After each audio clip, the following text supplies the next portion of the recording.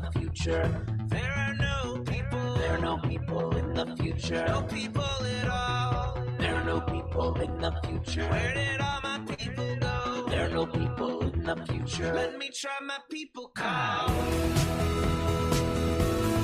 Where are all my people?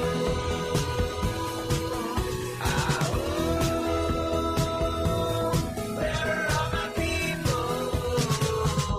I guess I'll fly away now. Hey, everybody, welcome. It is Friday, May 27th, 2022. Yes, this is Raging Chicken's Friday Politics Roundup.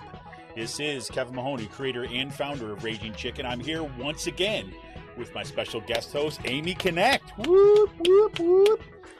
Each week we break down the good, the bad, and the ugly in state and national politics. Let me tell you, there has been a whole lot of ugly this week. I can't even believe that it's just been a week. We'll get into that while we polish off our idols to Moloch and Vulcan. Anyways, you can help support this show by becoming a patron for as little as $5 a month. Head on over to patreon.com/rcpress. Choose your membership level. You can also help out the show right now by heading over to our YouTube channel if you're not there already. Smash that subscribe button, like the stream for this show, and hit that notification bell so you know every time that we go live. Well, today, I guess what we're talking about. Yep, that's right. We're talking about the massacre in Texas. When is it going to end? Americans' obsession with guns has claimed more lives this past week, and Americans are fed up with the GOP's routine thought and prayers bit. Or how about this one? Harden your schools. Gotta harden the schools. How about that? Whatever. Choose your nonsense line. Crazy. And of course, the NRA is holding its convention in Texas, because of course it is. They're canceling it? Hell no. Can people bring guns into the NRA convention? Hell no. But Texas Governor Greg Abbott pulls back from the NRA. He was scheduled to be there. He canceled his in-person appearance. He's supposed to make that today. Instead, he will be attending a media briefing in Uvalde. CPAC. Yeah, that's right. Conservative Political Action Conference. The root of the rot. Right? Yes, well, what is it? Why are they having their annual conference in Hungary? Well, that should alarm you. Yep, taking like classes in Fascism 101, whatever.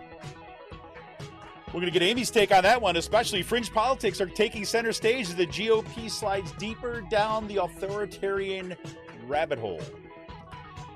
And in case you missed it, Amy also dropped a piece on this week's horrific shooting in the Bucks County Beacon, asking what so many of us are asking right now: when are gun violence and school shootings going to end? We're going to keep on asking that question over and over again today, because this is where we're at. Well, Penridge High School students at Penridge Rise Up, those students are planning to walk out of classes on Tuesday at 1 p.m. to protest the recent elementary school shooting in Texas. People are encouraged to join in solidarity. The students are going to be walking out to the flagpole on the high school campus, but people who are from outside the school are asked to gather on 5th Street in front of the high school in support of those students walking out. I was going to say something, but I'll wait till we're in the discussion. Another segment we're going to talk about, did you hear this? This is kind of something for you. Cyril Michaleko's column at the Bucks County Courier-Times and the Intelligencer just got canceled. Yep, that's right, but if there's any, this is not exactly a silver lining, but it's, let's put this in the category of it's not quite what you expect. It wasn't canceled by the extreme right and all the pressure being brought by the kind of, the big money extremists, right-wing extremists in the county. Nope. But it was given the axe by the corporate heads of Gannett, which is basically the company that bought out our local newspapers. Yep, this is what happens when we corporatize and commodify our local news. Now, Biden this week, potential good news, is supposed to be ready to announce that his administration will cancel $10,000 in student debt. However, the elementary school massacre this week led Biden to delay the announcement that they were planning on for this weekend. I didn't put this in the show notes, but we should also just kind of reinforce the fact that in the wake of what happened in the Supreme Court, in the wake of what happened, yet another school shooting, in the wake of what happened in Buffalo, we should just keep on reminding everybody that the Democratic Party leadership, meaning Nancy Pelosi and her cronies, right, supported Henry Cuellar in his primary against a progressive in Texas who is anti-abortion and has got an A rating from the NRA. And guess what? Looks like he's going to win that primary narrowly. Thanks a lot to Nancy Pelosi for that one. And in more like, what the hell are you doing news, the Josh Shapiro campaign actually spent more money promoting Mastriano than Mastriano did. Now, that is according to a report and analysis from the New York Times, and it was broadcast on the Daily this week. Yep, that's right, because this is the, once again, the Democratic Party centrist playbook that playing too cute by half by saying, like, hey, we're going to pick the extremist to run against because there's no way an extremist could win. Anybody remember 2016? Everybody remember that? Well, here we go. Here we go. Well, in today's last call, wait, take your book ban and shove it. Is that the title of a new occasional book series Amy and I are thinking about? Maybe. I don't know. But we'll talk a little bit about what we're reading and what we're thinking about doing for our first book and our first book discussion. Amy, you might be mad at me. I started reading. I'm sorry. For more PA Progressive Talk, tune to the Rick Smith Show's live stream at 9 p.m. Eastern, his YouTube channel, Twitter, Facebook, wherever you get your stream. And make sure you subscribe to his podcast wherever you get your podcast. And go to thericksmithshow.com for the latest across all his platforms. This reminds me, I also forgot to put this in the show notes. Today's, we're also going to have to talk a little about what happened at the PA AFL-CIO. Yes, because you remember there was a big kind of to-do there because their incoming president was accused of sexual harassment that everybody knew about. Well, guess what? He's stepping down. He's going into retirement, and as a result, the PA-AFL-CIO is not going to continue the investigation and not going to release a report on its findings. Are you freaking kidding me? Are you freaking kidding me? Anyways, forgot about that. So thank you, Rick Smith Show, for reminding me of that. And look, it's official. Season 2 of the Sisters of the Night Caucus podcast is flooding your streams. If you haven't been there already, I don't know what you're waiting for. You can find it on Anchor, Spotify, iTunes, wherever you get your podcasts. The amazing PA women stirring the political cauldron behind this podcast rock the house. And they know where the bodies are buried. Make sure to follow them on Twitter at The Night Caucus. That's at The Night Caucus on Twitter. Attention gamers, the Game Inn, that's with 2 N's. The Game Inn is a Quakertown-based black family-owned gaming store. They're friends of the show, and they've got everything from retro N64s, the latest consoles, video games for all platforms, collectibles, action figures, Funko Pops, walls of Funko Pops. And look, kids get A's on the report card. Look, I know school year's almost out, so get on over there. If they get all A's on the report card, they get a discount. Check them out on their Facebook page. Follow them on Twitter at TheGameIn. Got a question about a game, looking for something hard to get, shoot them an email at thegameinpa@gmail.com. Special shout out, of course, goes to our Jonathan Mann, who wrote our intro song, There Are No People in the Future. Check out all his great stuff on his YouTube page and follow him on Twitter at SongADayMan. That's with 2 N's, at SongADayMan on Twitter. And this coming Monday, that is May 30th, hitting the end of May here, Kirsten Zolfo will be back on the show to pull the moderate mask off Representative Fitzpatrick's record. Kirsten is, of course, the PA Individual Legislative Chair and editor of the PA Member of Congress Tracking Report. It's always a good show when Kirsten is on, and time to ramp up the unmasking of Representative Brian Fitzpatrick in PA's 1st District. And look, hey, don't let Paul Martino buy our schools, folks. How about that? Don't let him buy our communities. Help us invest in progressive organizing and candidates in Bucks County and across Pennsylvania. Raging Chicken is teamed up with Levelfield to set up a truly progressive community-based PAC to invest in organizing and support local and state candidates who will fight the right, and bring the change that we need. You can check out more information, ragingchicken.levelfield.net. That's ragingchicken.levelfield.net. You can check it out, the link in today's show notes. Well, look, if we want a progressive future, we need progressive media. Support Pull No Punches, homegrown progressive media today.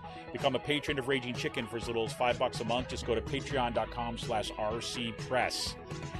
We're here for the fight, but we need you. Become a patron for the price of a good beer once a month. Help keep the media in the movement in the media. Become a patron for as little as $5 a month. We're going to patreon.com/rcpress today. Boy. Well, Amy, welcome back. I'm so glad you're here today. Hi. Me too. I think I was going to be a little bit kind of beside myself if I was going to have to kind of be doing this alone today, given what kind of week it's been. Yeah, it's been a bit emotional. I mean, there's a lot going on, right? Like I feel like things just keep coming at everybody, right? Like there's things keep happening, preventable things as usual. Yeah, preventable things, and now I feel like I'm stuck in this weird kind of communication loop. Right, where it's like I've been through this, Groundhog Day before, Yeah. I mean, as horrific as and specific and horrific as is what happened in Texas this week, the killing of 19 kids, and three additional people, right? Three additional people got killed. I read somewhere that it was up to 21. It's up to 20. So I don't know if people have passed since then. I've been keeping up with the headlines. I'm trying not to get too in deep at the moment with the articles. Some of them they're very difficult to read. It's just I think I just need time to process it. And I have that ability. Unfortunately, like I don't know. Unfortunately, it's just I'm grateful that I'm not in the situation that the parents in Texas are in right now. Oh my God, 100%. I mean, and look, I don't think it's a bad thing to not get into the weeds of this. I mean, I know for one, like I've been following headlines and reading a little bit, but just not kind of obsessing over this. Like right now, there's this back and forth about what happened when and the police response and all this other kind of things going on. And frankly, I'm at the point where I'm like, that's a distraction at this point, right? They're important questions. I get it. But the fact that the national news media is ready to go all in on trying to figure out like when the police actually went in and did they lie or did they give misinformation or did they give inaccurate information about when the police arrived or what they did, all that is important. I understand that. But the only thing that matters at this point, the only thing that's going to matter long term to kind of prevent this is that we're going to get serious action against kind of an all out free for all when it comes to everybody gets to kind of bathe in their gunpowder and kind of stock their cupboards with AR-15s. I mean, that's the only thing that is going to kind of put a substantial dent into it at this point. Yeah, I I agree, definitely. It's ridiculous, and it's getting worse, right? Like this is getting to be such a frequent thing that people are becoming desensitized obviously to what's going on, right? That this is occurring because it's not occurring to them, as with so many other issues that are happening in our society at the moment. I don't know. I was really distraught. Like there was this crazy. So there was a post recently in one of our community pages up here, a Facebook community page for the Palisades District, and somebody put up a post for a rifle raffle. And I was appalled. I was completely appalled. Like, I mean, I don't have anything against rifling off a raffle per se necessarily, like, right? I guess, but like the fact that it was put up like just days after this, and then it was posted to a school, like a community webpage or a community page that's focused on, just the school, right? And school things. That's what I mean. Like, it doesn't matter. People are just desensitized, I think. I also think that they really don't feel as if guns are an issue whatsoever. There's always an excuse, like you're saying. And now they're going to focus on, shifting that to the police, which probably are to blame for whatever. I was hearing some of those reports, and I don't know what's completely factual at the moment and not. I'm sure there's going to be like a crazy investigation. And if they're to blame for some of this, then fine. Then they're to blame. But it doesn't. Totally. It shouldn't shift that focus 100% away from the fact that this kid walked into a school and blasted an entire classroom of fourth graders. Yeah, and the fact that is and how did that happen? Well, right as soon as he turned 18, he went out and was able to purchase 2 AR-15s on the spot. Right, and right after this, and he turns 18, goes by 2 AR-15s, and within a week or something, Right from there, he goes in, and this is what he committed, right? And so let's say, I know we get to hear it over and over again, like, people kill people, guns don't kill people, all that concept. But guess what? If on his birthday, and he walked into that store, and they were like, nope, that wouldn't have happened. Would he have still tried to commit violence? Potentially, yeah, but not with a semi-automatic weapon. No. I guarantee you, there would not be those numbers of kids dead today. And and I saw that there was this reporter from the BBC for Sky News who actually cornered Ted Cruz on this. I don't know if you saw this clip. No, Ted Cruz. Well, and he basically said, they was pushing on the question, and finally journalists, right? Again, not American journalists, but finally journalists are asking these questions. They're saying, why is it that in the United States, it is the only country in the world that this happens? Right? If it's not the guns, what is it? I mean, show it to me. We have other things. When there were mass shootings in other countries, they took decisive action. And guess what has not happened since then? Mass shootings in elementary schools and mass killings. Mm-hmm. So there you go. Right? I mean, it's like, if it's not that, then what? And of course, and the reporter in that case basically, what is it about this kind of like American exceptionalism that is so horrible? And of course, that gave Ted Cruz out and say, oh, you're against American exceptionalism. How dare you? And he walks away, right? But that's the question. No, he evades every question because he's funded by the NRA. He's speaking at that conference. Their annual meeting at the NRA annual meeting. He hasn't backed down from speaking at that. And I guess he said something to the fact, well, that's what Democrats want me to do. I'm just like, are you? It's astonishing.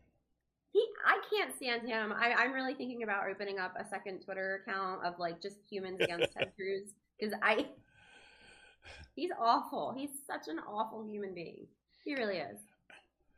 Well, good, crazy. It's crazy. Well, look, Amy, let me ask you this. So, I mean, one of the things that you wrote this piece for the Beacon this week, right? And I have to say, I can't imagine it was the easiest piece to write, right? I mean, you're just talking about in the aftermath of what goes, kind of what just happened. But why did you feel it important to kind of write this piece, and how did you kind of decide that we're going to come at it? What do you, what did you want to kind of get on the page for that? Well, I think a lot of it came back to just the longevity of this issue and how it's getting worse, right? So the first school shooting that I remember being like a big deal in the news, I was 14, and that was Columbine. And that really, that really rocked my world, right? Like, not in the fact that like I was terrified and I wouldn't go to school or anything like that. But I couldn't wrap my head around the concept of why anybody would go into a school and shoot up people, right? Like, that thought never crossed my mind. And then, I was so young, and that definitely shaped how my outlook on things. It changed my outlook, right, on bullying. It changed my outlook on mental health, at a younger age, right? Like, I was becoming aware of these things. And I also witnessed, how things got worse because people were persecuted in my high school a little bit. Kids who wore trench coats to school as like whatever they were doing were now suddenly like, a threat, and you can't be around them. And it was crazy. Mm-hmm. It was crazy. And it just warped up into all this more fear, and the blame kept getting shifted to all of these different things. And then but I never really gave it much thought of it happening, as a frequent thing. It was just so uncommon, it just didn't happen, right? Or at least I wasn't aware, right? In my sheltered suburban white life, I was not aware of these type of situations. And it wasn't something I thought about as, I had my own children, but it's increasing. You keep hearing about it. It's like a routine thing. Nothing has changed. And I think back to it, and it struck me that I was 14 when Columbine happened, right? Like, now this is the second generation of children coming into the world where this is normal. This is like becoming a normal thing of our society. And I felt like I had I don't know. I just felt like I needed to write out my thoughts. No, and I think that these stories are important. I think that, the fact that you included, Columbine and the timeline, when I was reading your piece again, there was, it kind of brought me back to these same kind of reflections. And I remember, similar to what you were talking about during Columbine, and I think a lot of the discussion was just around, oh my God, what got to this point where these kids, right, could do this, right? Mm-hmm. And I remember the reporting and the discussion. I remember reading all this stuff again around mental health questions about ostracization, what was happening in terms of bullying and all that, and then and which were all, I think, really important questions, right? I mean, really important things to have on the forefront is like what is going on that would drive these kids to that point. And while I do remember the pushback on weapons, the fact that they had semi-automatic weapons was a problem, right? I mean, that was like, whoa, what are they doing with this stuff? But I don't think it was as singular, right, of an issue in Columbine. Sandy Hook was a different thing, right? Yeah. Yeah, and Sandy Hook really blew me away, right? Because as much as I was, like, I mean, obviously Sandy Hook happened in when, 2012? Yeah, I think so. 2012, right? Yeah, so that was, years later and stuff. But the fact that was at an elementary school, I was just like, and I don't want to say that I totally, would understand why somebody would blow up a high school, because I don't. But an elementary school, I mean, these children are very, very young, right? Like, that to me, just that blew my mind, like, even more so, right? Like, it just, and then it keeps happening now. It's like a thing. And the fact that, we have the Buffalo shooter, right? That happened just the other week. And the fact that he live streamed it on Twitch, a gaming service, right? Where, like, how many people saw it in the 2 minutes that it was up? A lot of people saw it, right? And then you can still find it, I'm sure. Well, that's, my son told me that there were kids watching clips of it in his school, laughing about it. Yeah, it's see, I don't know how you can laugh at it. I did. I mean, I looked it up. I found a clip of it. I literally, like, I was so sick. I was so sick to my stomach. I have no desire to watch it again, ever, It's just, but see, that's the type of culture that we have is with this. Like, and I was telling you before the show, like, it's this obsession with guns, right? And then on top of it, we have things that are happening in our schools, right? Like of disabling mental health resources, cutting funding for that kind of stuff. Like, it's so hard to find mental health resources. Like, people are having a hard time finding counselors right now because the market's like, there's too many people. There isn't enough people trained in that field, and then it is expensive on top of it. So, schools will offer it, but then you have people like up in our district who are hammering about how the mental health services are somehow indoctrinating our children and all kinds of nonsense, and I'm just like, but then they're like, our thoughts and prayers are with the victims in Uvalde. It's just like, are you serious? Like, it's hard to wrap your head around. No, and I honestly, I cannot get my head in a place where I can even understand that mentality, where you are going to, I just saw this, it was on TikTok, right? There was this, little skit where this guy was going like, okay, we got to ban these books. We got to take them out of the other, the flip perspective. Like, why are you going to ban the books? To protect the kids. Like, okay, what are you going to do? Well, we're going to ban the word trans in our school and then pride flags. Well, why are you going to do that? To protect the kids, right? And he goes through a whole litany of things that we're facing. We're facing here in Bucks County, certainly. And then you get to the guns, like, well, so you're going to ban guns, right? Oh, no. Right? Why? Well, I just thought that banning was the solution to protecting our kids for all this stuff, that would be oh, no. Why? So, well, because I like guns. And that was like, and that literally is the answer. Well, it's like, that's what it is. It's all it is. And it's becoming to the point where there's no other reason. There's no other reason. There really isn't. Like, they're not stating, okay, we're gonna ban every single gun out there, right? No, they're talking about very specific guns that are causing mass carnage. Right. Right? Nobody's coming to take your goddamn shotgun. Nobody's coming to take your rifle away from you. Like, it's not happening. But people need to be trained properly on these things. I think so. Like I said, you're trained. You have to have a particular license and train to drive the car. Right. Like.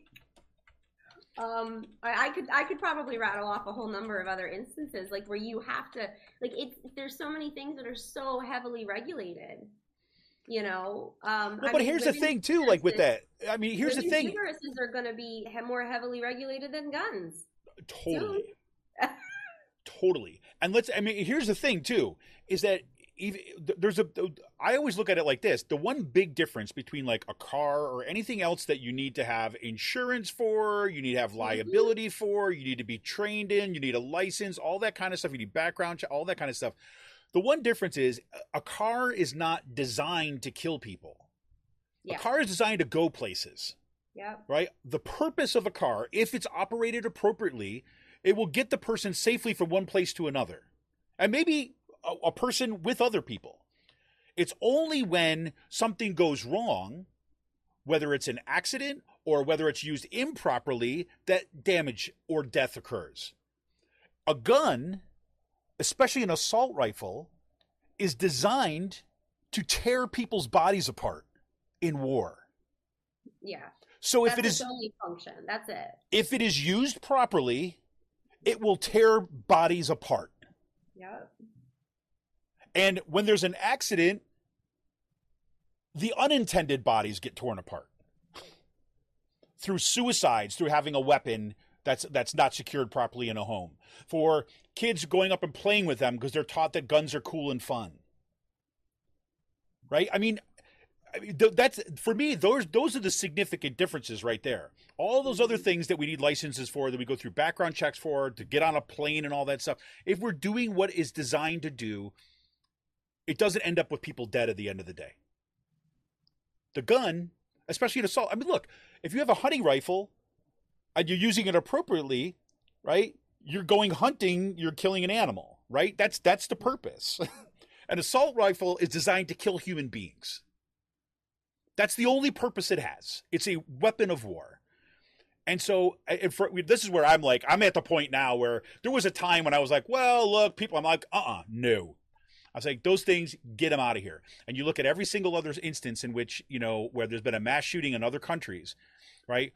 That's been the result. When kids get killed in their schools, what happens next? We're banning assault rifles. That's the very minimum of what we're doing. And when the assault rifle ban was put in place, guess what happened? Mass killings went down. When it was allowed to expire and then people had access to those again, guess what happened? Mass shootings went up. It's a one-to-one correlation in my mind. Right. And that for me is a completely separate issue about whether or not somebody can have a handgun, right? Whether or not somebody can have a hunting rifle. Those are so far differently. And we were talking about this before the show a little bit. I was like, there's a reason why I can't have a Stinger missile in my house, right? It's like, just because I want it. Well, that's an arm. Don't I have a right to bear it? Right. I want it for personal protection because somebody might come down my street in a car that I don't like that I want to freaking blow to kingdom come. Isn't that my right? Stand my ground? There was a black guy in that car coming down my street. You damn straight I blew that shit up. Why? Because my thought was the black man bad, right? I mean, it's the same shit. Yeah. So I don't know. I mean, I was trying really not to rant about this today because I was like, I'm so beside myself. It's frustrating, and that's like the purpose of what my article was really about is like this. Just it keeps happening, and it's the same routine. I mean, thoughts and prayers. We were going to church and we're gonna pray for the families. It's like, well, that's great. Again, fabulous, right? What are you doing in legislation to prevent this from happening again and again and again? Yep. Nothing.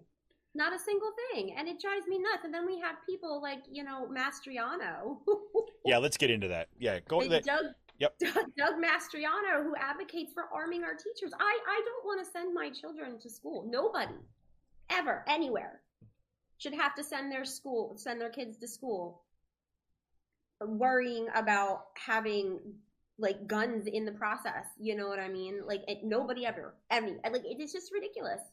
It's ridiculous. This is a place of learning. This has never been. I don't. Why would our teachers be armed? Right? And then you have all these people on the right who talk about not politicizing matters. How is this not politicizing matters? Right. You know, this is what, you know, I mean, it was interesting to see Beto O'Rourke, what he kind of basically kind of busted up, you know, the thoughts and prayers, you know, Governor Abbott kind of talk point, and then whatever. And then, you know, initially there's people like, oh, I don't think this is appropriate. And the kind of white guy in the cowboy hat on stage like, this is disgusting. Now you should come up here on this stage and think in this place and disrupt it like this for your own blah, blah, blah, blah. But you know what? I mean, I think, you know, that's what needs to happen.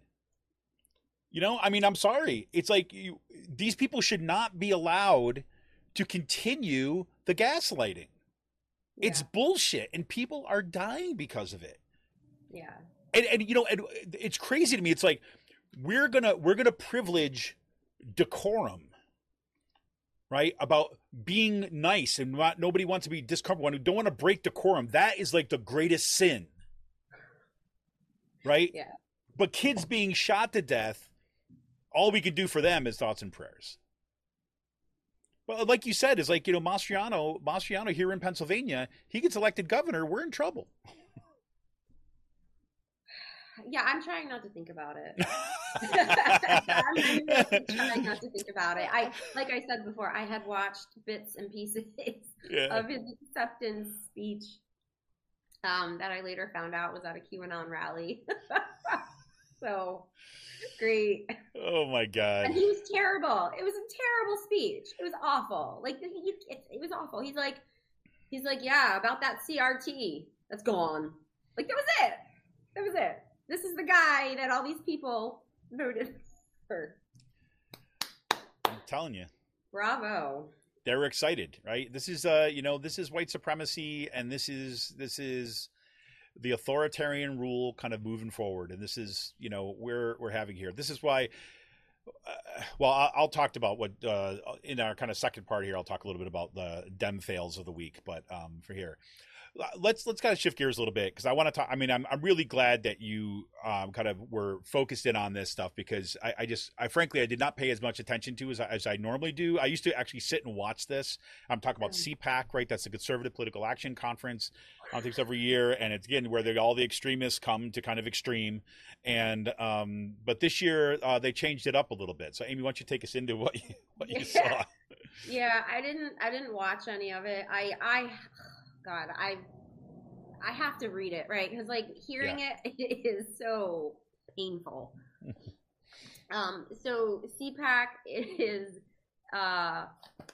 it's the Conservative Political Action Committee, right? And they have annual conferences, and you get all these like big name, very conservative Republicans, obviously, who go to these things, like Ted Cruz and Donald Trump, right? Kevin McCarthy, like just all of these people, right? Who attend these things, and generally they're held in like Florida, no surprise there, or Texas, right? Colorado, like, right? Yeah. Yeah, they go to these conservative strongholds, but they definitely shifted gears, and this is where this is alarming, right? Because they moved their annual conference to Hungary, right, which is designated as a non-democracy, right? It's an authoritarian regime. It's led by this like crazy nationalist Viktor Orban. You know, he's just, I'm sorry, just the very fact that American congressional members, sitting members of Congress, would take their conference overseas, not to another democratic country, but to an authoritarian country. I don't know what else needs to be said. And that's just it. That's it. And people are like, okay. Like, it happened. It happened. And Trump spoke there. He sent a video. Like, he wasn't there, I think, in person, but he sent and he streamed a video. He was one of the speakers, along with who else? The Guardian dropped this article about it last week, and they're talking about this guy named Zolf Bayer, you know, and he's a known white supremacist, right? He talks about he's anti-Semitic, right? He talks about Jewish people, calling them stinking excrement. Yep. I mean, this is the type of people who are attending this conference, and this is where our Republican senators are at, congressional members are at, supporters are at, the last president of the United States gave a speech to. Like, I just don't see, if you are still sitting at home and sitting and like thinking to yourself that the Republican Party is like not authoritarian, if they are still for democratic ideals, you are so foolish. You're so foolish. These are the leaders. These are the people that are running the party, right? Yep. And even if they're not there, they're being supported by other GOP members who aren't doing anything about it. This is not a fringe movement. This is it. No, these are the people at the core, right? This is not, and this is why what it infuriates me so much when you hear folks like in the Democratic Party leadership say that what we need is a strong Republican Party. I keep on saying back, like, we've already got one. The problem is they're not like they are super strong, but they're not super strong in the kind of nice way that you want, Nancy Pelosi. They're super strong in the kind of extremism in which they're doing. Look what they've done. They've packed the courts. They've stripped away Roe v. Wade. Like, look what they've done. They've allowed a kind of whole kind of like assault on our kind of like public infrastructure. Look what they've done, right? They've kind of like prevented investment in climate change at the point which we need it most. Look what they've done. I mean, show me how they're weak, right? Yeah. It's the Democrats are weak at this point. No, they are. They are. And it's not, I always, and I keep feeling, right, like that the I guess you would call them the mainstream Democrats, right? The head of the party and stuff, like Pelosi style. You know, they're always so worried about the Republicans and what they're going to say in this bipartisan, frankly, nonsense at this point, because there is no bipartisan. It's not there. You have like, what, 3 Republicans on your side? Like, I don't understand when they're going to get it through their head that this is not going to work out in their favor. In the end, it's not. No. It's just not. It's not. And so to underscore some of the stuff at CPAC, this is a great lead. Yahoo News had a great lead on this. That CPAC Hungary was the GOP's ultimate racist mask off moment. Right? I can't think of a better headline for that. But so here's the first couple paragraphs. It says, so there was a time, this is written by, let me see, Elad Noharai. It said, there was a time when I could write about the various shocking aspects of the most recent CPAC event, and it would shock and horrify. It would lead to massive protests and calls for change. But we aren't that country anymore. For example, there's the fact that a little more than a week after a young man motivated by the Great Replacement conspiracy theory murdered 10 mostly black people in cold blood, the Republican leaders and pundits at CPAC are now cementing their alliance with the leaders of a country, Hungary, which has made responding to the Great Replacement part of its guiding governmental principles. Yeah. Right? I mean, this is who they are. And these are the people, this is where the money is going in the Republican Party. This is where the organizing is going, and this is where the base is. Right? The fact is that is who the Republican Party is today. And I'm sorry, if you're listening to this and you're a Republican and you're like, well, I'm not like that. Well, you've got a choice. Right? I mean, you can stay with the fascists, right? Or you can become Democrat, or if you don't, Democrat is too dirty for you, right? Then you be independent. You need to get the hell out of that party. Because guess what? They are not you. You kind of unicorn moderate Republicans out there? No. And your voice, right? Your voice of the kind of well, we need to be fiscally responsive. They don't care. You've lost, you let that go by. So anyways, but this is crazy that they would hold it in literally the country in Europe that is leading the charge on a return to fascism. That's where CPAC goes. Yeah, that news when I did one of those double takes, right? Like I read it a few times. I was like, seriously? Like this isn't like a spoof? He's like, is this the Like, Onion? isn't Is an this the Onion? piece? You know, and it was. And again, I keep finding myself shocked that like, and almost speechless, right? Because how much more of this is our government going to tolerate? Like, is our government actually tolerating this? If this had happened, right? And I don't want to hark back to World War II, right? Because that was a whole different era, right? We are totally in a whole new time frame. But shit show, I think, is the word you're looking for. Yeah, a whole new probably. shit show. But like, if this was to have happened in the time span, like a few, after World War II, in the immediate aftermath, even probably a good 30 years after, this would not have been tolerated. This would not have been tolerated 10 years ago, I think. And that's what this is. Like, this is this is the long-term effects, right, of campaigns against the conservative right to keep pushing farther and farther right, like keep chipping away at all those civil rights era protections that got put in place in the in the 60s, and then the 70s and the 80s come along and they start chipping it away, right? But like, and we're at this point, and this like, I mean, it was in the news, I guess, but like, I didn't see too much of it being made a big deal about. That concerns me a lot.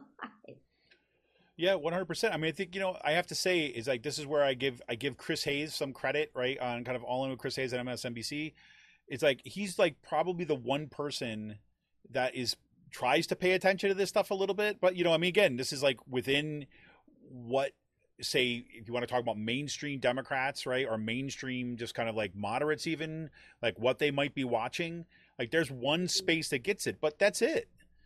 Right. I mean, this is something that, Cyril has talked about a lot in terms of our own backyard here in Bucks County, is where the mainstream media, the local newspapers have a blind spot for this kind of extremism. Right. The frame. Oh, tell me about it. Yeah. Tell me about it. I was so disgusted with, for a while. It's gotten slightly better. Like the Herald, the Bucks County Herald, they completely were ignoring like everything.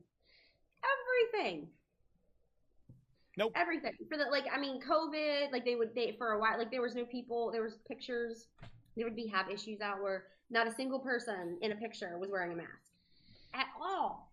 Like a complete disregard of her, like anything that was going on in the area. Yep. I don't know. It's pretty nuts. I'm telling you this, it's pretty nuts. But definitely check out. We'll have a couple links for so you can just read up at what was happening in CPAC in Hungary, because it is pretty crazy. I mean, I think that some of the things that they're talking there, like I said, this year, this week, because it usually happens around this time, or like around this time, and so I'm off. I'm done with my school for the year and stuff. So usually I'll take some time to actually dig into CPAC. And, it's kind of like a measure for me. The fact that I have not watched any of CPAC or have been reading extensively about it shows you how off the rails everything is right now. Especially since they went to a fascist country to, actually, I don't want to say country. I want to say they have a fascist leadership in Hungary right now. That's where they chose to go. And again, who's a big fan of Hungary? Of course, Tucker Carlson, right? That's one of his go-to defenders. So yeah, he did a show from there a while back, yep. I think, and he's another one that's hard to watch, but like Hungary has been, like, they've been like the Orban government, has been criticized for a lot of similar things that are happening here, like anti-immigration, anti-LGBTQ policies, consolidation of independent institutions and media, a lot of restrictions on that kind of stuff, especially with, universities, education, and that's all. When you start restricting all of that stuff, when you start restricting information and the ability to access information, you rapidly start, it's called backsliding, right? Yep. Like from a democratic state into a non-democratic state. And it can happen anywhere. It's not just, this thing that's happening across the seas, obviously. So no, 100%. I mean, I think that's the lesson that we apparently are not able to really learn. And we shall see. I mean, I'm a little bit on the dark side of things today, right? I'll fully admit that. Again, I always remind myself about the amazing work that is going on, the organizing that is going on, the people that are refusing to just stand and just let this go on by. So that continues to go on. My concern is that,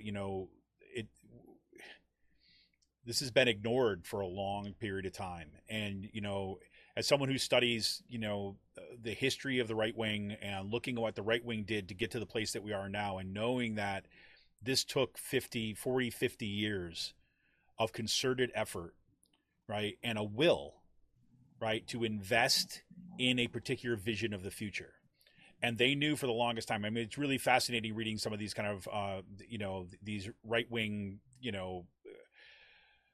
think tank leaders and kind of academics and billionaires and things like this. They knew that their views were unpopular, right? They knew that they were going to lose, and they were going to lose, and they were going to lose, and they were going to lose until they won, right? Because they understood that it was going to take that kind of investment to basically turn a country away from, really, you think about the kind of popularity of, for example, the New Deal, and with all of its problems, with its racist kind of compromises at its core, with its gendered compromises at its core. I mean, we'll do all the caveats we want. But guess what? The New Deal was incredibly popular, right? And had a tremendous amount of support. Unions had a tremendous amount of support, right? We had, there was that period of time. And so the right wing knew that, well, if you're facing like 75% support for a policy, and my policy is calling, what I want is to get rid of that, that's a problem. So it's going to take time. And so we're going to build. And that's what they did. And, and one of the differences, I think, is that what we see on the right is their willingness to basically cement, to kind of coordinate a party with all of these kind of like external influences, like, think tanks and so on, like this, lots of money towards an agenda, and coordinate in a kind of particular direction over time and invest in that. Whereas the Democratic Party is really hollow, right? I mean, at its core, if you ask, well, what does the Democratic Party stand for? That's hard to do. In part because they've, we could say they stand for this issue and this issue, but they don't work on that in a concerted effort as a party. They've contracted that out to these independent organizations. Right. And again, that gives us a certain kind of vibrancy, but it also means that when we're at a place where we are now, there is not the kind of, you don't have the kind of principled messaging behind a particular kind of campaign or agenda to do this. I mean, that's why Nancy Pelosi says we need the Republicans to save us, because I'm not going to do it. That's why she chastised the media for kind of not exposing Trump's lie. And the media's like, isn't that kind of your job? I mean, our job is to kind of report on this stuff. You're telling us that we should do your job? This doesn't even make sense. And Nancy Pelosi's thinking they're like baffled that the press is not going to like do the work for her. I mean, it's. But that just shows how out of touch that the Democratic Party is. That the people that are running the Democratic Party, they are totally in a bubble, right? Like, they're so disassociated with what's really going on. Any type of real solutions, they keep tolerating people like Manchin, right? One single person can hold up votes like the way, majority rule vote. Like I get so irritated with that, because of like, just this affects millions and millions of people. Yep. It's not about people. It's not. No, you don't support Henry Cuellar if it's about people. You do not. Right. No. It's about your position and your power. That's it. But anyways, in potential good news on what's happened this week, or let's say good to see news. The students at Pennridge High School, under the auspices of Pennridge Rise Up. I know there's a Bucks Rise Up is also happening out there. Central Bucks Rise Up. The students are planning a walkout of classes on Tuesday at 1:00, and that will be to protest these recent elementary school shootings in Texas. Let me grab something. I forgot to take this off my printer. Just so, yes, at Tuesday around from 1 to 1:45, students will be walking out. Now, if you're a student at the Penridge High School, they're gonna be meeting at the flagpole and rallying at the flagpole. However, if you are a community member or you are not associated with the school, you're being asked to kind of join the protest on 5th Street, which is right in front, 5th Street in Percy, which is right in front of the high school. That's where people are going to be gathering. Fingers crossed, everything is going to be hasn't gone off the rails in my house. I will be there with my camera. I want to talk to some people about kind of why they're out there and so on. If you're going to be in the area, you can drop by and kind of show the solidarity with those students who are walking out. If you remember that the last time you had the shootings down in Florida, in Parkland, Florida, you had 225 students walk out of Penridge High School, and they become the Penridge 225, who were put in detention for a day, who continue to organize. Joan Cullen, the head of the Penridge School Board, said these students were being influenced by Marxism and fascists, and were going out there and were anti-American and all this. She said this publicly on Twitter. These students, there are students here now are standing up, even in a context in which, the right wing has continued to gain strength, but they're pushing back. So if you want to show up and help support those students, you could do so on 5th Street in Percy in front of the high school, and that'll be at 1 p.m. on Tuesday. So anything else to kind of add into this segment, Amy, before we take a quick break? No, I don't think so. No, I don't want to get down any further. Yeah, I think that's enough ranting for one morning. So this stuff is really intriguing to me. As horrible, as a lot of it is, I do find it intriguing, right? Like, especially, seeing it in action. It's alarming, right? But it's also, it needs to be studied. It needs to be studied. But yeah, that's enough for, I think, this morning. Yeah, I would agree with you 100%. And I think that's how we get to know. And like, one of the things about studying, I would say, is studying the development of the right, and what they've been doing is, like, you can see, I look at that in just terms of coordination and kind of messaging and what they do as, like, I could go into that. I replayed Ted Cruz's response to that Sky News journalist, like probably a half a dozen times, probably about a dozen times, to looking at the rhetorical moves that he was making there, because it's a really fascinating kind of, it's almost like a training. I don't know if they actually get the official training on this, but how you respond to stuff by this kind of constant diversion. I was reminded a lot of a conversation out to Coop Live this past week with Sarah Aniano, who did. That was such a great show. Oh, she was amazing. Yeah, she was awesome. She was awesome. Her work is just fantastic, and her latest piece, when she was kind of unpacking some of these kind of rhetorical repetitions that you get on the right, and of course that was before the elementary school shooting, the one in Texas, but we were talking for a while there about what happened in Buffalo, and it was the same kind of stuff. You saw that in Ted Cruz responding to the Sky News journalist, is like they're just looking for a hook to kind of divert, right, deny, right, or ignore, right, kind of what they do, and to see it play out so clearly, kind of once again, I thought was useful. But it's taxing too as well. But excuse me. All right, we're gonna take a quick break. When we come back, we'll talk a little about some stuff in it's happening here a little bit closer to home, and then maybe we're gonna talk about Take Your Book and Shove It. How about that? All right, this is Kevin Mahoney, editor and founder of Raging Chicken. We're gonna be back right after this quick break. Let me try my people call. Where are my people?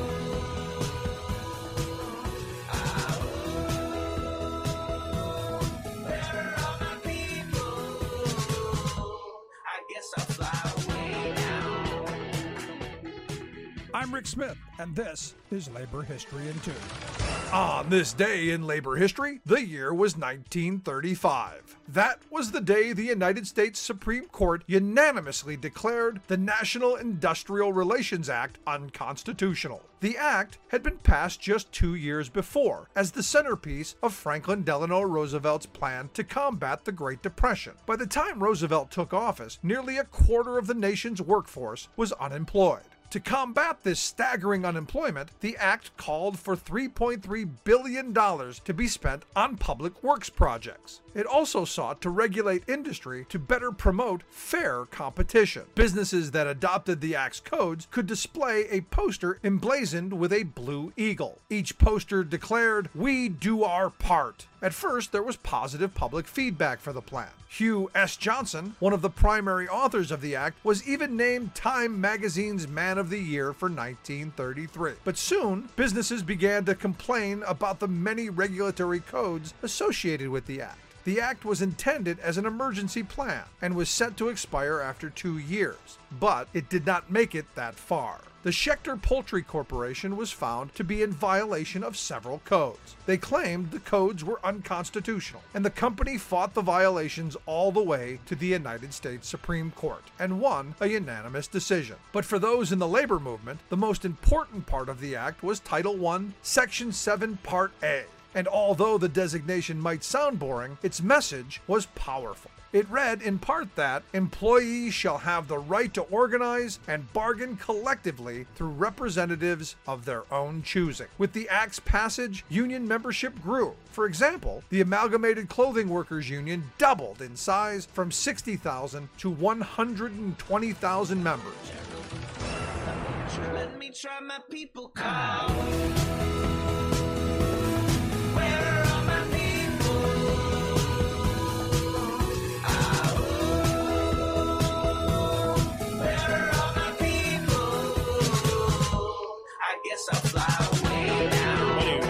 Welcome back. This is Kevin Mahoney again, joined by Amy Connect here on our Friday Politics Roundup. We'll start out kind of this with a little bit of sad news, but we found out this morning that Cyril Michaleko's column at the Bucks County Courier-Times, the Intelligencer, just got canceled. And the good news is that it was not because of the pressure from the right wing. So let me just read you Cyril's statement. He put this on in his newsletter.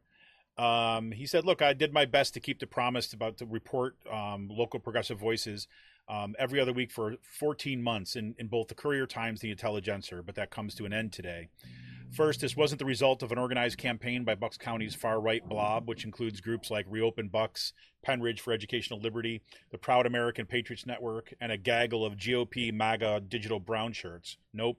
They tried to repeatedly cancel me and failed, and knowing that brings a smile to my face. What actually happened is that apparently Gannett thinks it's a good idea to cut their opinion page to 1 day a week. 1 day and a limited real estate for the community to have their voices heard in a thoughtful manner, and I believe it is much more useful than venting on social media.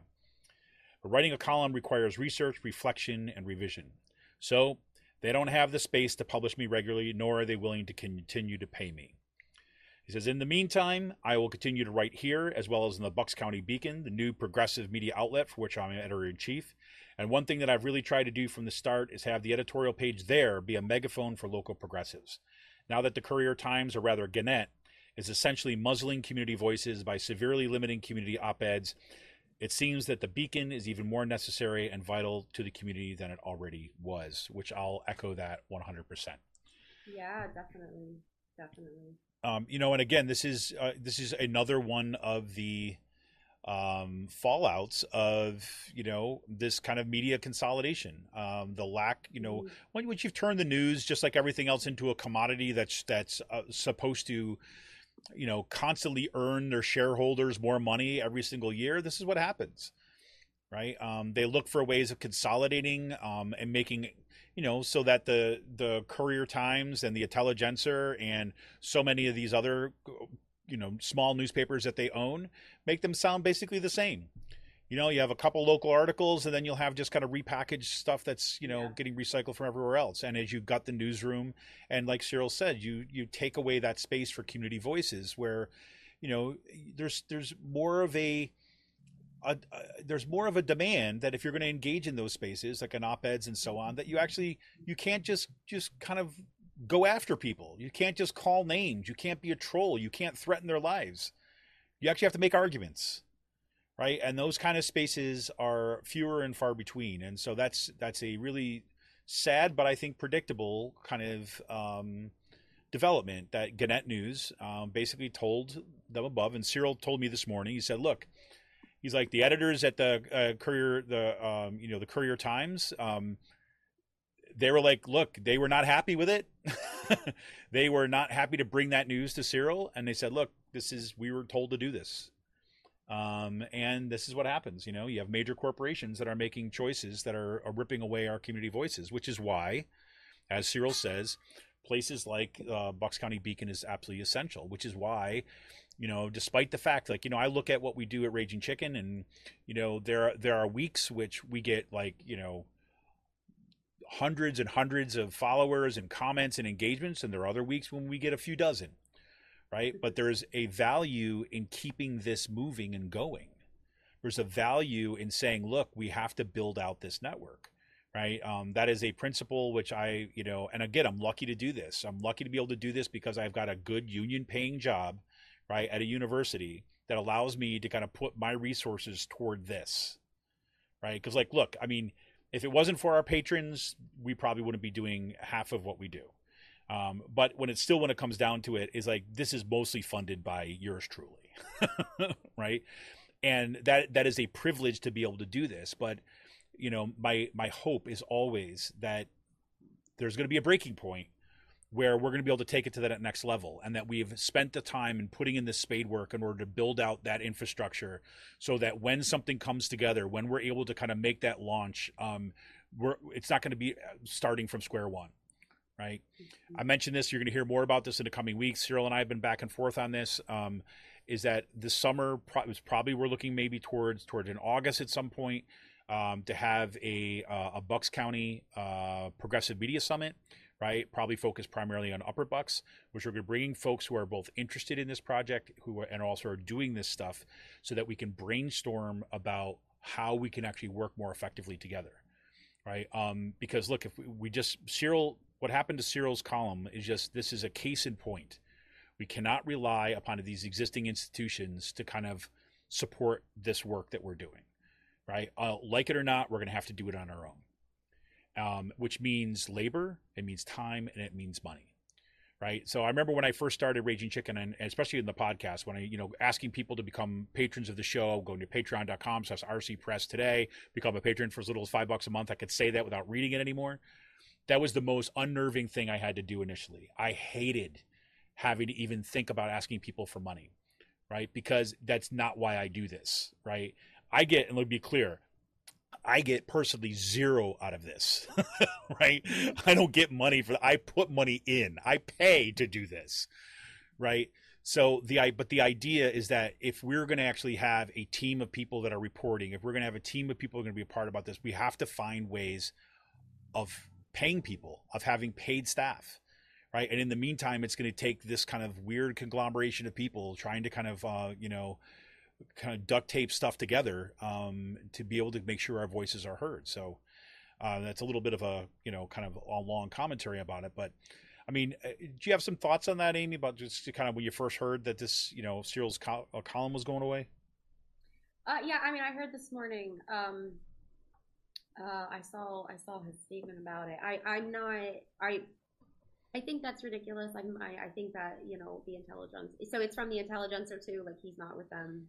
Does Gannett own both? Is that how it works? Oh, okay, I see.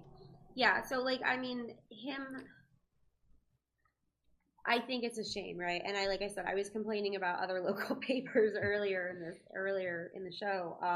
And I just think, like I said, that's been my biggest complaint out of all of the local media up here. Like, it's a smaller area, right? Like, we don't have big, huge media outlets and stuff like that, but it's so cherry picked on what's covered, right? And then I feel like dismissing Cyril's voice out of that, because there isn't a whole lot of progressive voices, is just appeasing the people who've probably complained, right? And the people who have probably complained are the big time funders and the donors and sponsors of the papers. I mean, ultimately, that's what I would think is affecting this, right?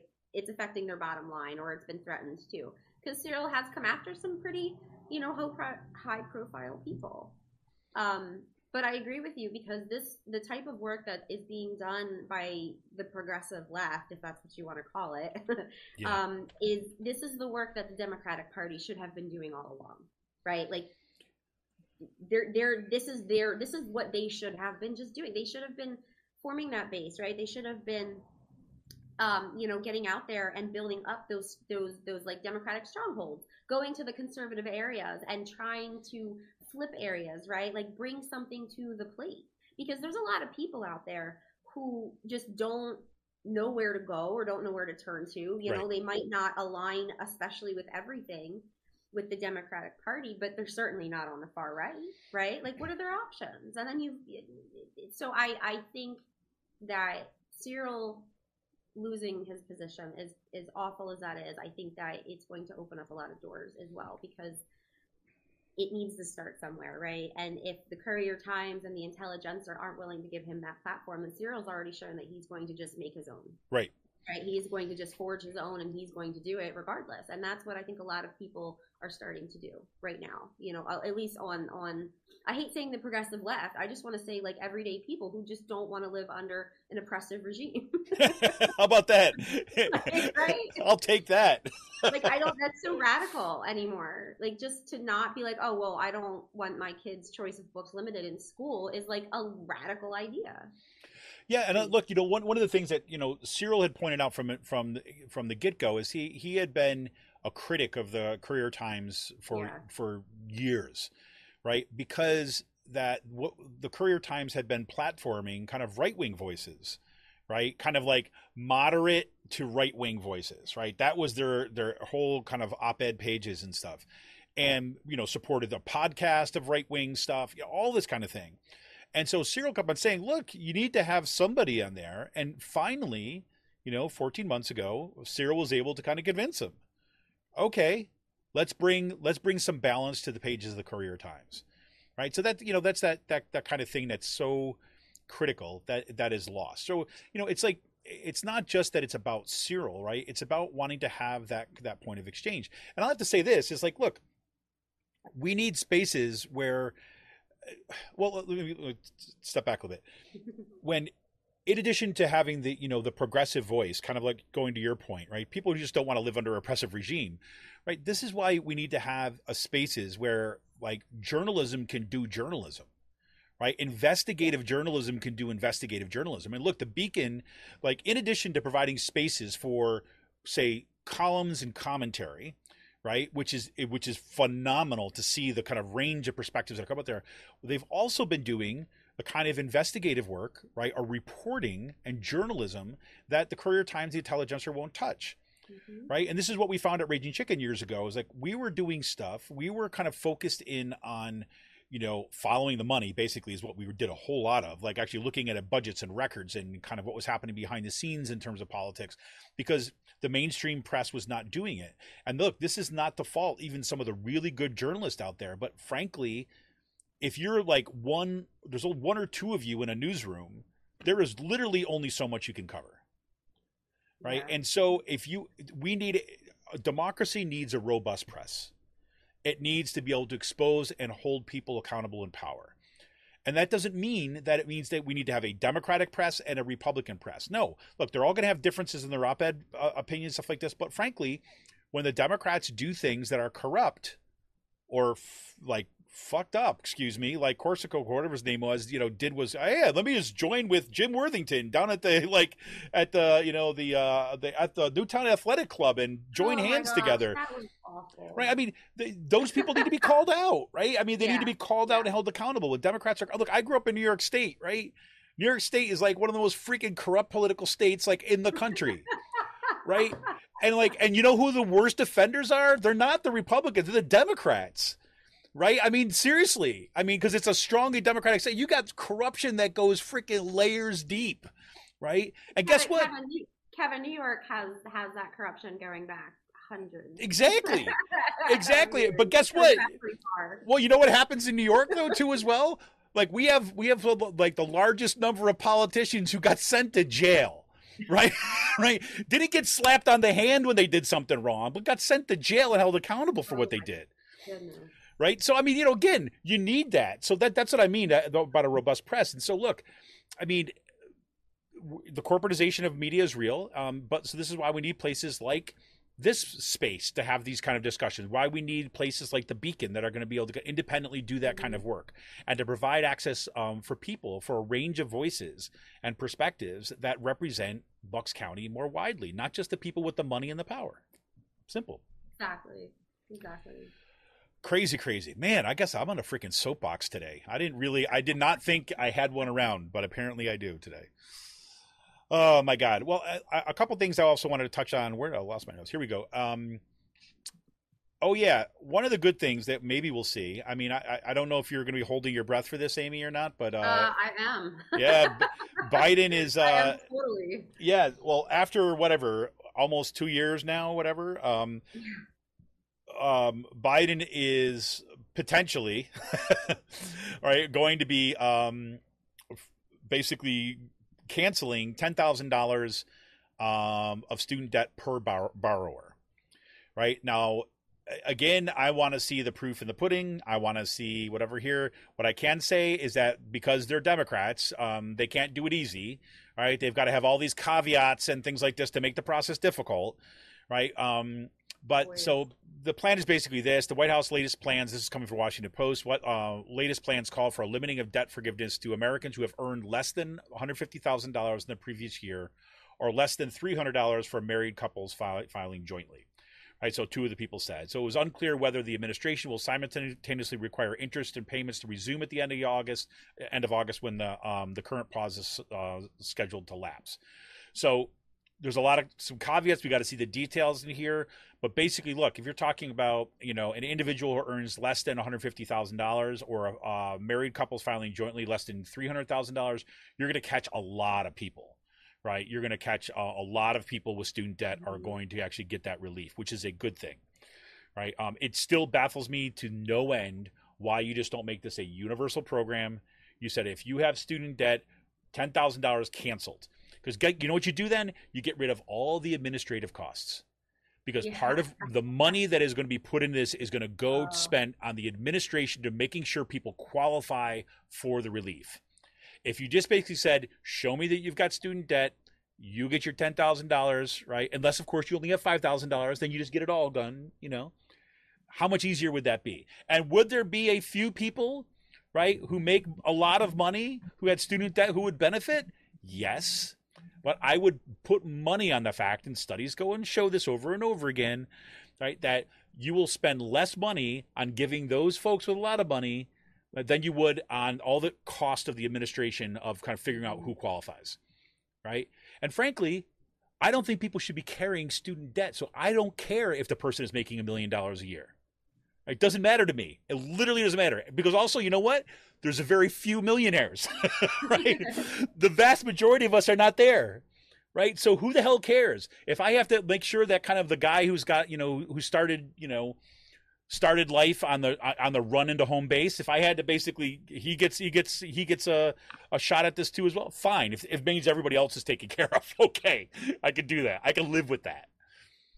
So, anyways, that's potentially good. So we shall see now. So I hope it is. I mean, that's going to affect me. I mean, I've just racked up quite a, not like a terrible bill, but it's substantial enough. So 10,000 right off the bat, like right off the top, would be a help. Yeah, and because what happens too is everybody who's taken student debt knows this, right? I mean, is that because if you take out $25,000, right, you are not paying back $25,000. You're paying back $25,000 plus all the interest. When you take $10,000 out of that, you're not paying back that $10,000, and you're also then not paying back the interest on that $10,000. Right. So, I mean, that's the same reason. It's the same reason if you ever have a union job and you have a contract, right? That's what you want to make sure that you're getting a pay raise in the first year of the contract, not just the fourth year of the contract. Why? Because it goes into your first year, it goes into your base pay, which means that every year after that, you're seeing that. Same thing here. If you get that $10,000 taken out, it means that you're not paying interest. You're accruing interest on that $10,000 in addition to not having to pay it. So, I mean, look, this is potentially good. Look, if anything, I look at it like this. Number one, thank God it'll give people $10,000 relief. I also think that maybe this will finally break the glass, right, on the kind of like emergency handle that they got to pull, right? Maybe they'll finally like, oh, guess what? We did something popular and people liked it and the sky didn't fall. Maybe we could do other things like this too as well. So we shall see. Well, I hope so. The Biden administration, they are probably one of the more slow-moving administrations I think that we've seen in a while. So yeah, I do hope that this, like you said, opens up the floodgates, perhaps, of like action, of doing something, of not just sitting around twiddling their thumbs and talking about it with no resolutions in sight, because people are getting really upset, right? I really just think it's starting to push a lot of people away. It's not winning them any points, and it's definitely lending to the other side. 100%. So we shall see. So keep an eye on this. We're certainly going to be keeping an eye on this. And we had the folks that are working with Strike Debt, the folks that are working with the Debt Collective, they've been doing all sorts of organizing. They're going through a big push right now. So this would actually, we've got a lot of stuff coming together at this point to push to make sure that this gets done. So check that out. So one other thing I wanted to mention a little closer to home here too is that I was listening to The Daily, New York Times podcast there, and I think it was yesterday's show. And I don't listen to it every single day. I kind of, when I can, I listen to it, but when things pique my interest, especially, I make a point to listen to it. And this one, they were focusing on Mastriano, right? So it was a show that really looked at Doug Mastriano. And if you remember, I think it was on last week's show. It might have been even 2 weeks ago.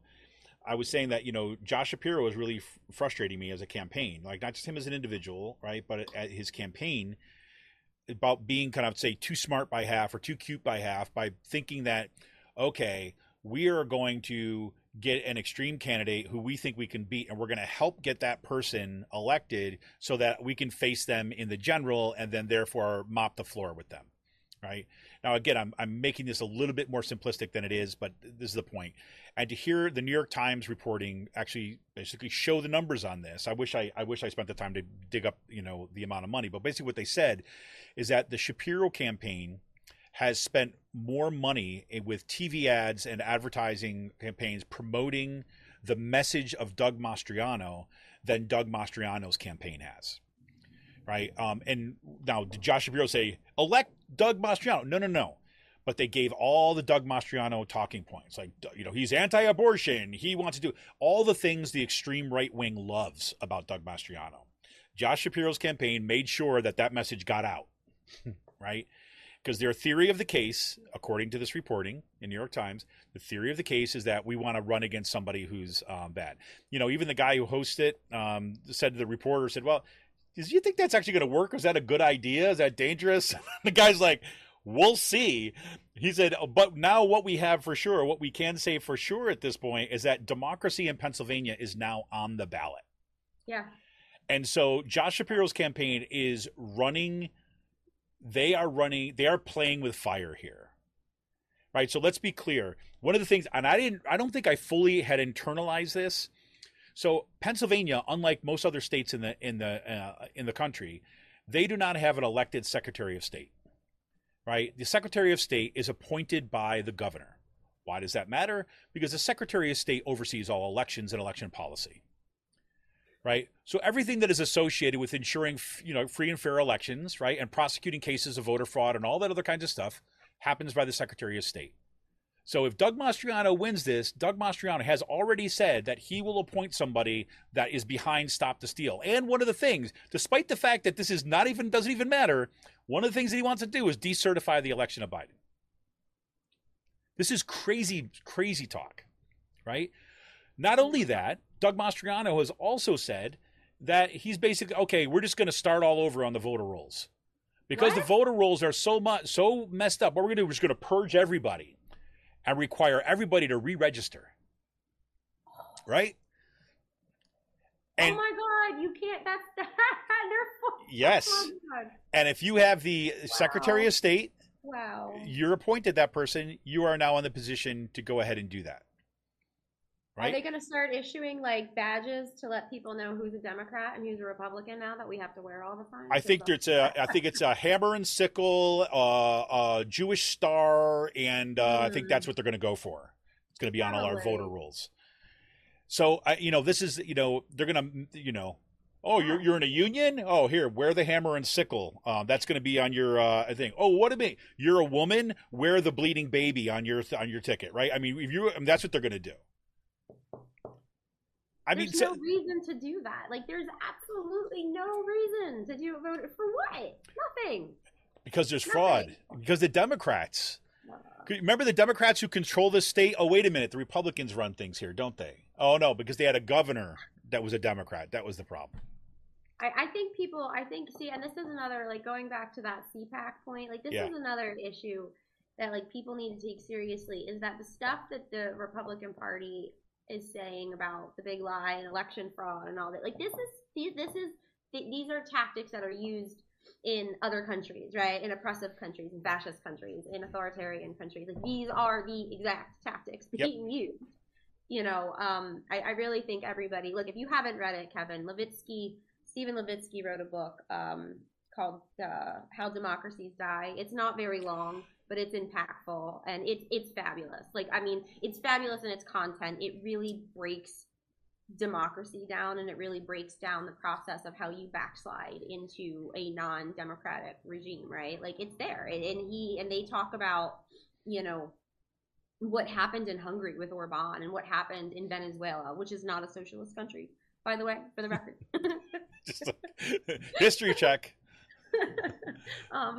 But yeah, so like, I highly recommend it if you haven't, like, for your summer reading list. It's not, I mean, it's grim, but it's not very long either. So no, it's on my list because of you. Actually, you told me about this before, and I actually, that is on my list for the summer. Absolutely, 100%. And I teach a class called Rhetoric, Democracy, and Advocacy, which we look at some of the some of these. This is kind of, I think I teach that. It's going to be in the spring now. But that's the one we get a little bit more like theorizing about democracy, looking at some of this stuff. So I know we're going to read. We'll probably read like on tyranny. That book too as well. It's another. I'm forgetting the guy's name. It's just Timothy something. Wrote a great book on tyranny, breaking down, the rise of authoritarianism. What are some of the ways that that kind of moves up? Anyways, but that's definitely on my list for exactly that reason. And I thank you for that, because that's right up my alley. And I think that's, it's the kind of stuff that we need to know about. Yeah, well, and like, I had good. There's actually, like, so my political one of the professors over at Cedar Crest College, she actually is introducing a whole class on competitive authoritarianism, so, which is awesome. So she invited me to come sit in on her class next year when she teaches it. I'm excited about that. That's awesome. That is awesome. Yeah. So we shall see, folks. And like, we got Mastriano kind of basically there, and Shapiro's campaign's got its wishes. So Mastriano's also said he will go for a full abortion ban. Mastriano has also said that CRT is done, right? He's going to go after schools. I mean, this is, the Shapiro campaign better be willing to go whole hog on this, because the extremism of Mastriano is not going to win the election for you, right? We should know that by now. And the fact that we, as they said, this guy from the New York Times basically said, look, democracy itself is on the ballot in Pennsylvania. I don't know how else to kind of underscore that. So crazy. Well, there you have it, folks. So, Amy, why don't we kind of close out today talking a little bit about book chat? Okay. I like books.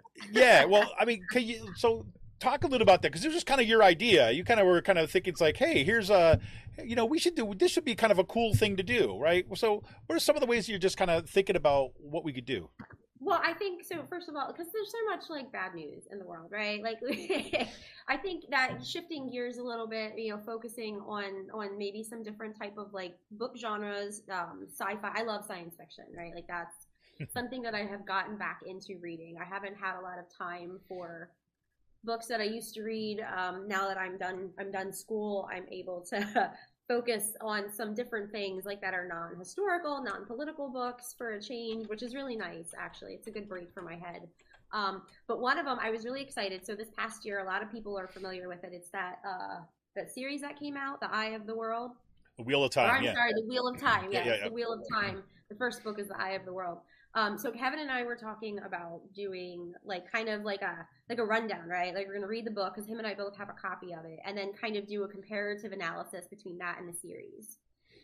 Yeah, I think it'd be Summer. totally fun.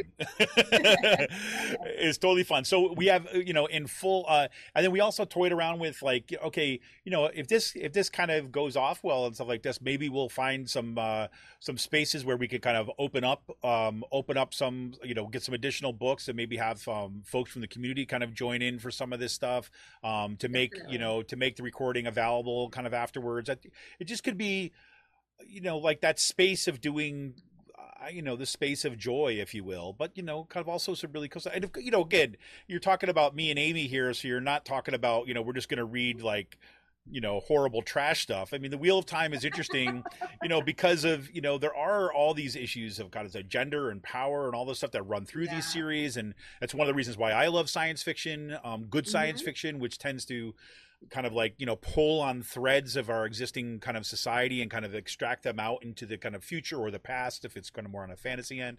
So I mean, it's really kind of cool the discussions that we can look at. And so I have to, as a little preview, so I just read this book called The Bone Shard's Daughter, which I think we got to put it on the list, Amy. Okay, I'll give it a shot. I have not delved into that one. It is. Let me tell you why I think this would be so cool. Now we won't be able to do a comparative stuff because as of yet there's no series on it. But what first got me to read this book? Andrea Stewart is her name. Who wrote the book, the series. I'm also just starting the second book in that series too as well. This is the great thing about summers is that I can do some more of this stuff, read more. But and what got me to pick up this book up is that it's kind of set in a time which I guess it would be classified as fantasy, right? But it's more of a kind of it draws its traditions more from, say, like Japanese and kind of island cultures, right? As kind of ways that looks at kind of like emperors and imperial kind of dynasties and dynastic stuff. It's set on these series of islands that move. But and the most interesting thing apart about it is that gender identity is sewn all throughout this stuff. But it's done this in such a way that, first of all, sometimes when you're introduced to a character, you don't know what their gender is, right? And there's other times where relationships between two women or between two men are just as normalized as every other kind of relationship. So it's just sewn into the fabric of the book in such a way that you're reading a book where like gender discipline is not the organizing paradigm, right? Is that, and it's fascinating to walk away from that, especially in our current environment, which they're trying to crack down and kind of discipline gender once again, right? Discipline people into specific gender norms. And instead, you've got this much more rich dynamic of, relationships with people. But it's not done in the way that is like, this is about that, right? It's about the story, right? Yeah. And so it's just a fascinating book. And the more I move away from that book, the more impressed I am with it. I mean, it's been that kind of book. It's on my mind all the time. So it's really interesting. Right. So yeah, we can totally put it on the list. Yeah. Definitely. I love science fiction. Was one of the first, like the first kind of books I ever started reading were historical, like actual books that I picked out, for myself really was, more historical books. Go figure. But then also science fiction, right? Like I have read so much. I'm a huge Tolkien fan. I read Tolkien when I was 13, so I was, I've read so many different types of books and stuff. And I love the story, like, because it does, like, a lot of times, like in science fiction, things are normalized that aren't normalized here, or that weren't normalized here, right? Like anything was possible. And I think that is so important for people and for young children to read these type of genres, because it allows minds to kind of think outside of the normal box that they're conditioned to think in, right? it doesn't matter. It's not real, so to say, right? Like you can start thinking, and when you start thinking about that type of stuff, I think as a small child, I think it allows for a much more open-minded individual. Yes. You know, and that's important because science fiction also engages a realm of different academics. Like you have philosophy in there, which I think is incredibly important in society. You know, you have politics, you have race, you have gender, you have class, you have all of it. You know, and a lot of times it is reorganized into a structure that is not what we live in. And I think that's a good thing. I think it's a good way of not getting into, I don't know, just like a stagnant culture, right? If you want to call it. Yeah, absolutely. You know, he's one of my favorite sci-fi authors is Kim Stanley Robinson. And he wrote the Mars trilogy, which is, in my view, is like, well, I'm not alone in this. That it is like the best kind of Mars science fiction that's out there. It is. I've never heard of this one. Oh, Kim Stanley. It's Red Mars, Blue Mars, Green Mars is the trilogy. Oh, fabulous! More it is. It is. Oh, maybe we should even put that on because I'm telling you, yeah? I've read this series now probably 5-6 times. I mean, it's like it is the Kim Stanley Robinson basically says. Or let's put it this way: Red Mars, Green Mars, Blue Mars. That series it starts off like I was talking about. You know, take these threads of our current history and projecting them into the future. So it starts off from globalization and the corporatization of things, the privatization of all this stuff, and those tendencies are rich, obviously, in our world right now. Neoliberalism, all this other kinds of stuff, and it basically carries those through. Right. But it doesn't carry just those through. It carries with all these other competing tendencies too as well. So you get these kind of like radical anarchist traditions. You get these kind of socialist traditions. You get these ecological traditions and resistances that are carried through into the colonization, or I shouldn't say the colonization, the settlement of Mars. Right. And the development and rethinking of what kind of society is going to be set up there. Mm-hmm. At the same time, it's always materially tied to Earth. Right, precisely because you know, Earth is still the colonial power, if you will, right? And so you get that's what they are now. It's totally, a whole planet. And so you get this dynamic of like of colonization, of capitalism, of global capitalism, of free market capitalism, but then also these all sorts of resistances that ask you to imagine other possibilities, kind of what you're saying. Mm-hmm. Right. And so the effect for me is always like, it's like, holy crap. It's like for all this, you know, for all the theory I've read in my life, all the kind of like material kind of like histories and stuff, here it is playing itself out in this narrative, in like this amazingly written narrative about the future that allows you to see, for me at least, allows you to see the present in a different way. Right. It can help denaturalize the world we're in now, as saying this isn't the only possibility, you know, but I love it. Sounds awesome. It sounds fascinating. I haven't, like you said, I just started reading some more science fiction. I just picked up some, you know, not just recently, but I had read some Octavia Butler, who I had never even known about. Yeah, I never knew that there was women sci-fi writers as a teenager so much. The closest I got was Anne Rice. Which she's an incredible author, by the way. So she just passed not too long ago. I know. Well, yeah. And she was named for the, it was the Octavia Butler crater that the new was it the Perseverance rover that just landed on that crater that they're exploring for signs of life. They named it after her. That. Yeah. Oh, that's fabulous. Yep. I love her stuff. Her work really, like, you know, I lived in that world for a long time as a teenager, you know, so. Yeah, I want to get before I guess I have to. I'm just spacing her name right now. If you want to read other women sci-fi writers, some of the best ones. Oh my God, it's let's see. Please give me her name. Well, Ursula Le Guin is amazing too as well. Ursula Le Guin, but oh my God, it's killing me. I can't remember her name. She's relatively young too. She's oh my God, what's it called? I know. The Obelisk Gate is one of her books. Obelisk. I'm sorry. This is just me and Amy talking. Oh yeah. Here you go. Emily, thank you. N.K. Jemisin. Oh, okay. N as in Nancy. N.K. Jemisin. Jemisin. Yes, it's the Broken Earth trilogy. Thank you so much, Emily. I just like my brain is literally fried. It is so freaking good. Yeah. It is amazing, and she's a black woman, and race politics are kind of all imbued kind of throughout here, Nice.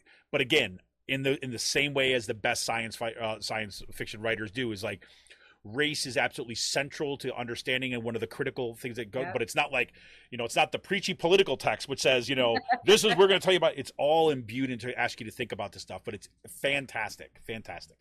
Awesome. I'm so excited. And I heard you say earlier you had started reading The Eye of the World, the first book. I have. So I couldn't. I was done with. How many chapters did you get through? I've read the first couple of chapters previously. I need to brush up. 14. That's great. But it's a very, very big book. Yeah, it is. It's thick. It is definitely a thick book. I'll have to catch up. I was planning on sitting down this weekend and this week and starting to read some of the chapters. Also, and brushing up on the series too. Yeah, well, let's look. And when you say I'll have to catch up, the last thing we want this to be is stressful. So let's be clear about that. No, it'll be fine. Like I said, I've read quite a bit of the book already. Yeah. I think I stopped about maybe halfway through, just because I started reading other things. I had no idea that like this book that I had sitting around in my library, and then like they made this series about it, and I'm like, that sounds familiar. I'm like, I read a book kind of like that, and I was like, oh, because my book just says Eye of the World. It doesn't say Wheel of Time or any of that stuff. So yeah, and I guess there's like 11 books of the series or something like this. I mean, it's crazy. Yeah, I know. It's funny. I had never heard of. I mean, I've been reading sci-fi for a long time, and I have never even heard. Was it Robert Johnson? Is it Robert Jordan? Robert Jordan. No, I've never heard of him either. It's not at all. And and I'm surprised because I read the entire Game of Thrones. So yeah, which this kind of reminds me of. This kind of reminds me a lot of like it's got a very Game of Thrones like essence to it. I think in some ways, and then it's like also a mashup of like other science fiction, maybe of like Tolkien a little bit, like there's so many themes I think that I've come across in other books, so it's interesting. Yeah, I'm gonna be I have never read any of it until now, and it's actually really interesting. Anybody who wants to read along with us, right? Just here's my fair warning, my heads up for it is that the the first few it takes a while just to kind of get into that if you are not a fan of detail, because one thing Robert Jordan is very good about is describing everything that is on the freaking table, right? It's like seriously, it's like he's like Mitchner. He's like Mitchner. Yeah, and it's like and I said this to my son because my son's a big reader and so is my daughter, and then I said, well, look, there's the one thing they probably should have done. There's this, and the version I have, I don't know if this is in all the versions, but the version I have has got like this thing. It's called like The Before or something like that, or the earlier days. I wish I had my book with me, but it's called The Before. Do they have is it the prologue? It's before the prologue. It's before, yes. Prologue, sorry. Yeah, there was something before the prologue. Do you have anything before that? No, the first thing I have is the prologue, and it talks about Dragon Mount. Okay, no, there's in this one, nope.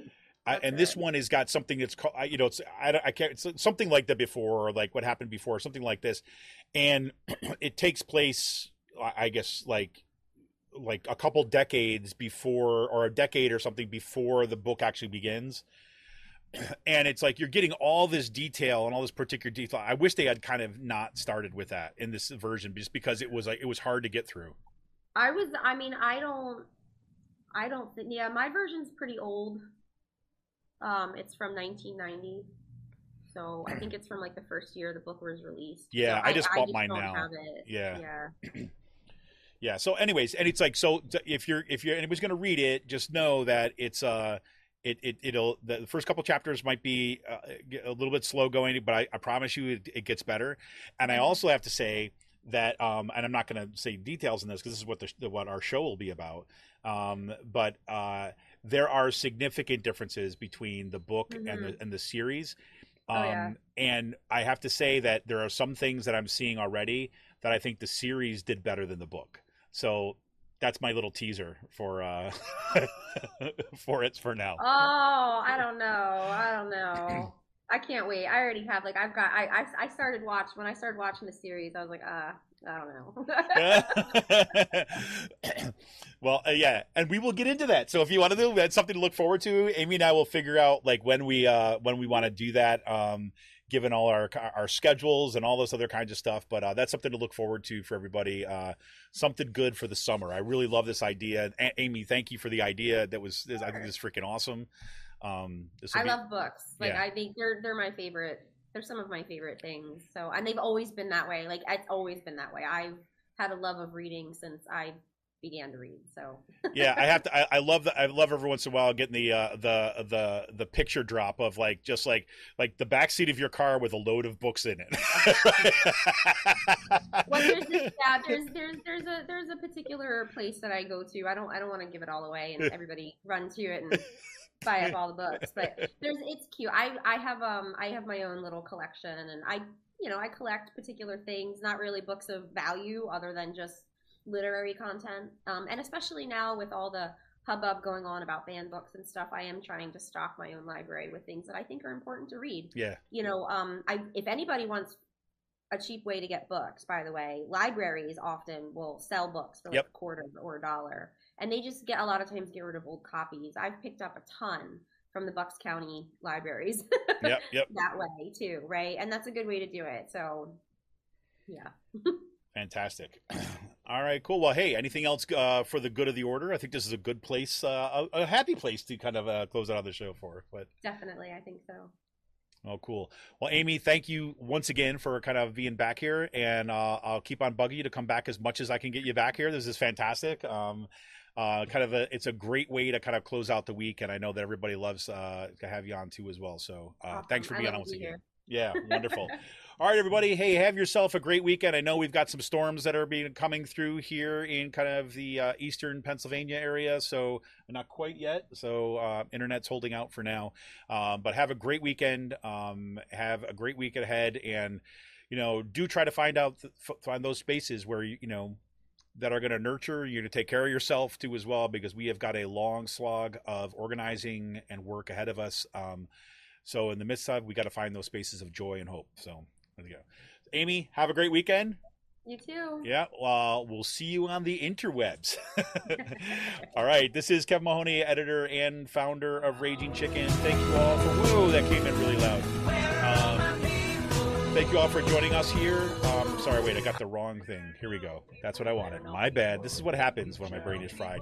Anyways, thank you for joining us, everybody. Thank you for tuning in. You can help support this show by going to patreon.com/rcpress. I'm out of here. See ya!